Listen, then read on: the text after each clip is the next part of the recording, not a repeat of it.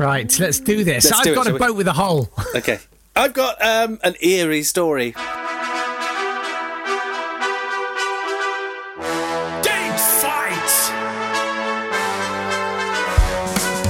Hello, welcome to Date Fight.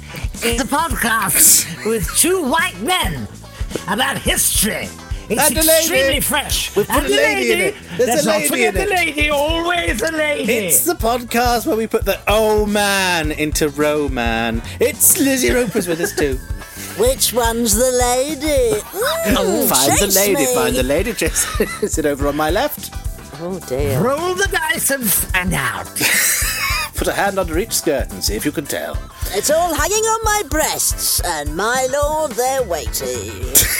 Shall we play Pilchards afterwards? Shall we play Pilchards? Pilchard sardines. It's like sardines. If this is your first episode of Date Fight, do enjoy. We're not on drugs. We're always like this. It's hilarious. Officer. I'm going to take us to the 10th of July, 1973, and the kidnap of John Paul Getty III. John Paul Getty III was the grandson of John Paul Getty I, who was the richest man in the world in 1966.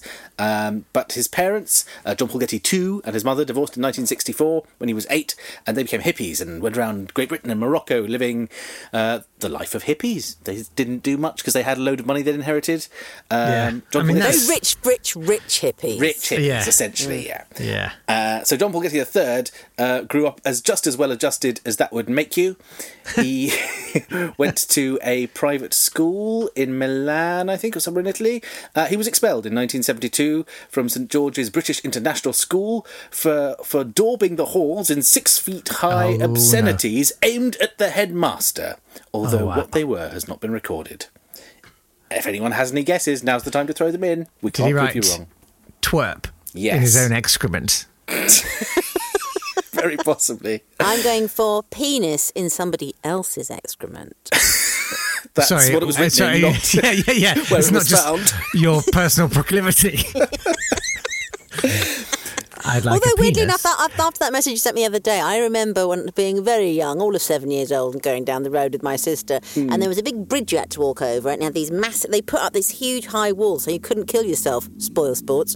And somebody had written on it in massive, massive, massive letters this tremendously rude word, and I prided myself at that point for knowing every single rude word in the lexicon of rude wordery, and was just running around to my sister saying, "Wanna, wanna, wanna," and she said, I said, "Well, what is a wanna?" And then because it was too large, I couldn't read it close up. So wanna did me very well for a very long time. Well, John Paul Getty III was probably daubed wanna on the halls of his high school. The headmaster's a wanna. Headmaster's a wanna.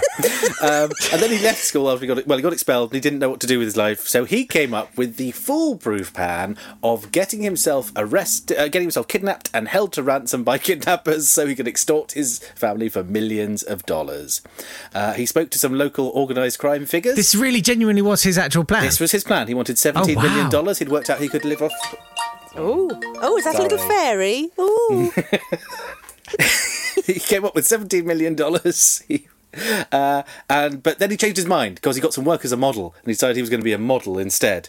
But the organised crime figures decided that they didn't really need his say-so to continue with the plan, and so they kidnapped him anyway on July the 10th, 1973, and asked for $17 million from his grandfather, John Paul Getty, who was the richest man in the world. And John Paul Getty said, "No, I'm not going to pay it. I've got 13 other grandchildren, and if they all get kidnapped for $17 million, that will cost me loads of money." Yes.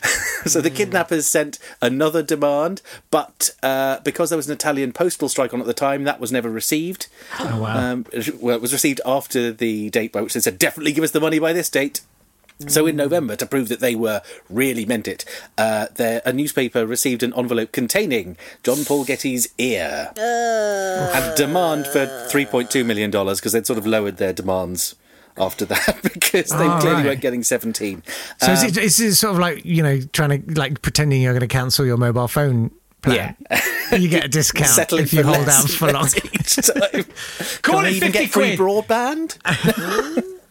Their ear got infected, so they gave him a huge dose of penicillin, not knowing he was allergic to penicillin.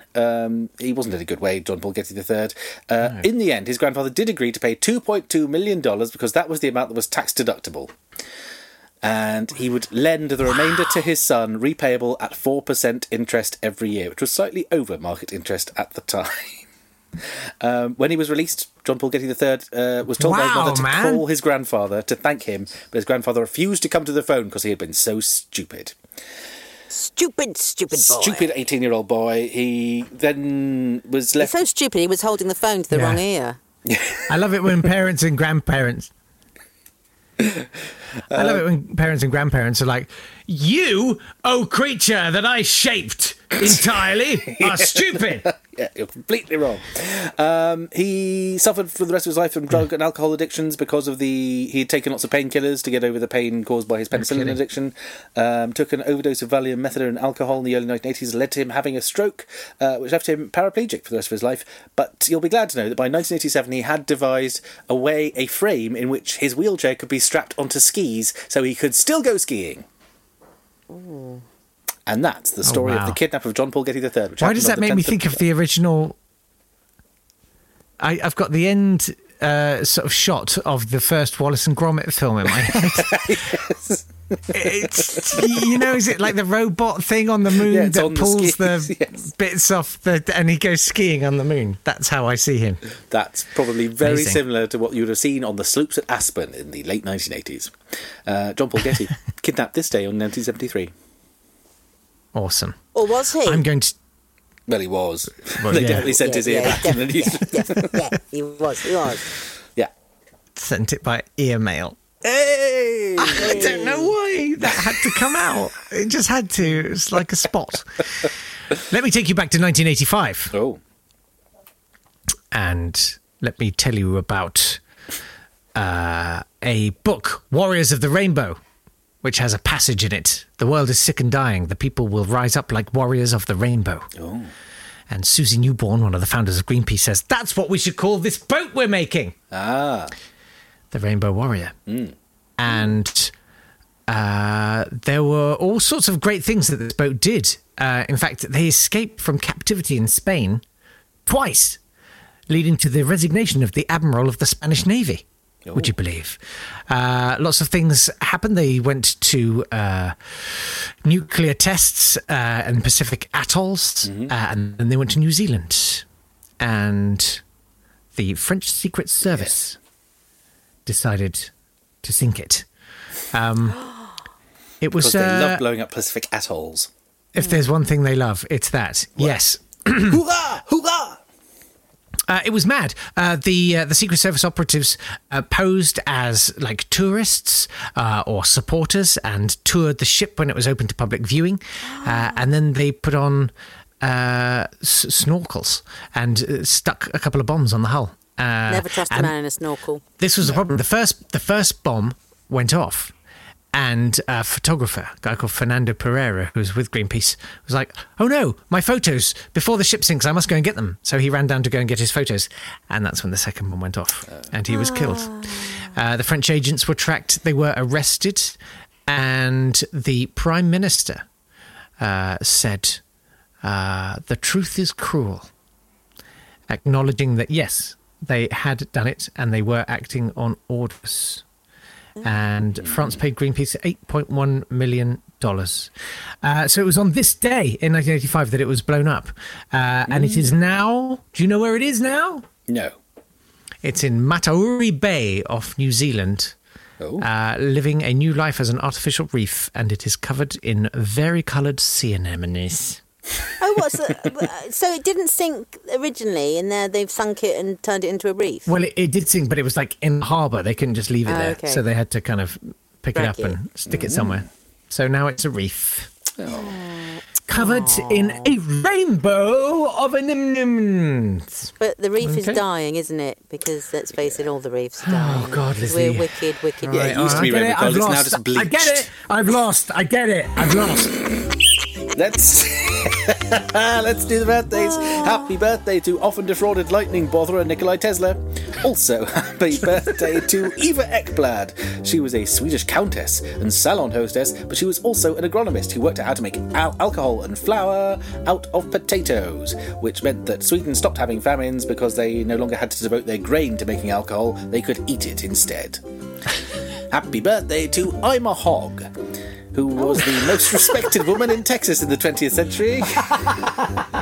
She was named after a character in a book written by her uncle, Thomas Hogg, called The Fate of Marvin, and one of the characters was named Ima. So, as a mark of respect to her uncle's literary ability, she became Ima Hogg. There were rumours at the time she had a sister, Ura, but they were untrue. Oh, wow. Happy and it's part of the Cameron dynasty. Wasn't there a Shagda as well? No, it was made love to her. Of course it was. Happy death day to bridge-playing mustachio man Omar Sharif. Should probably mention his Oscars and acting, but no, moustaches and bridge, that's all I care about. Happy death day to Mel Blanc, who was Bugs Bunny, Daffy Duck, Porky Pig, all the Looney Tunes. And Tweaky and Buck Rogers. And Tweaky and Buck Rogers. The important one. I'm sure just like Kermit crying at Jim Henson's funeral, Yosemite Sam probably got drunk at the wake and tried to fight. Shot the whole place up. Also, happy death day to Jelly Roll Morton, who claimed to have invented jazz, with Jelly Roll Blues published in 1915, the first jazz piano piece published. Everyone else, he said he wrote jazz because everyone else went too quick for him, so he went slower so he could get more notes in, and ended up inventing jazz. That's Jelly Roll Morton, who died today ages ago. Nice. Jelly Roll Morton was great, though. Yeah. What was his real name? He wasn't Christian Jelly Roll, was Brian. he? Yeah, I'm a Jelly Brian Roll. Morton. Clive. Yeah. Jelly Roll.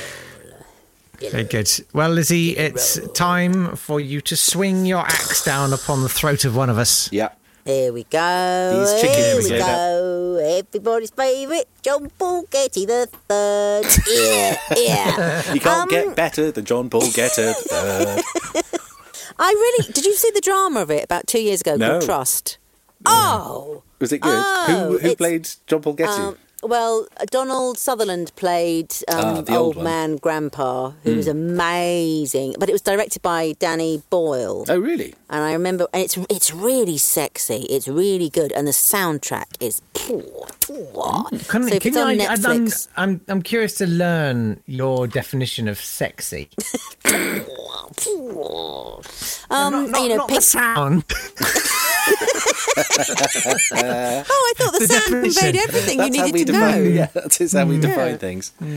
No, it's just it's sort of 70s, and it's decadent and extravagant, and it's great. It's a really good series. I can thoroughly recommend that. It must be on Netflix or something like that. I'll try and find it. Versus the Rainbow Warrior. See, lots of millions of pounds involved on both sides, but should I go? One is like a ear, Ear, yeah. and one is like a guy. Yeah. Yeah, this is what I need. I need more. I need you both to sort of put forward a tipping point fact for me, or just plead your case, or just plead. Just get on your knees and beg. Please, Lizzie.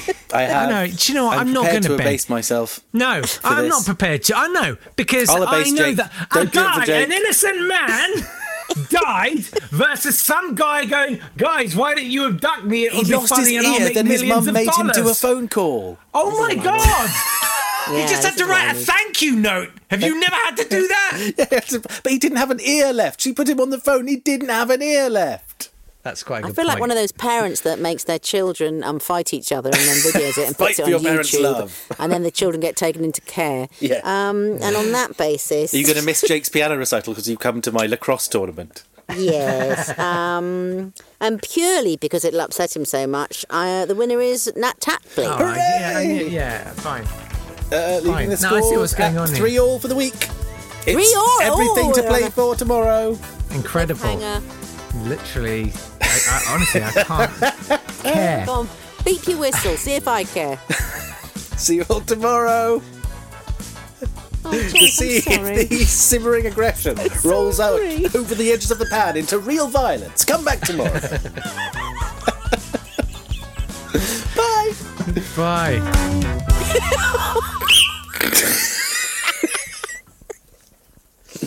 I'm looking for my duck one. I'm quite agitated that I can't find my duck one. Yeah, I've lost my duck one as well. I'm not happy. I never about had a this. duck one.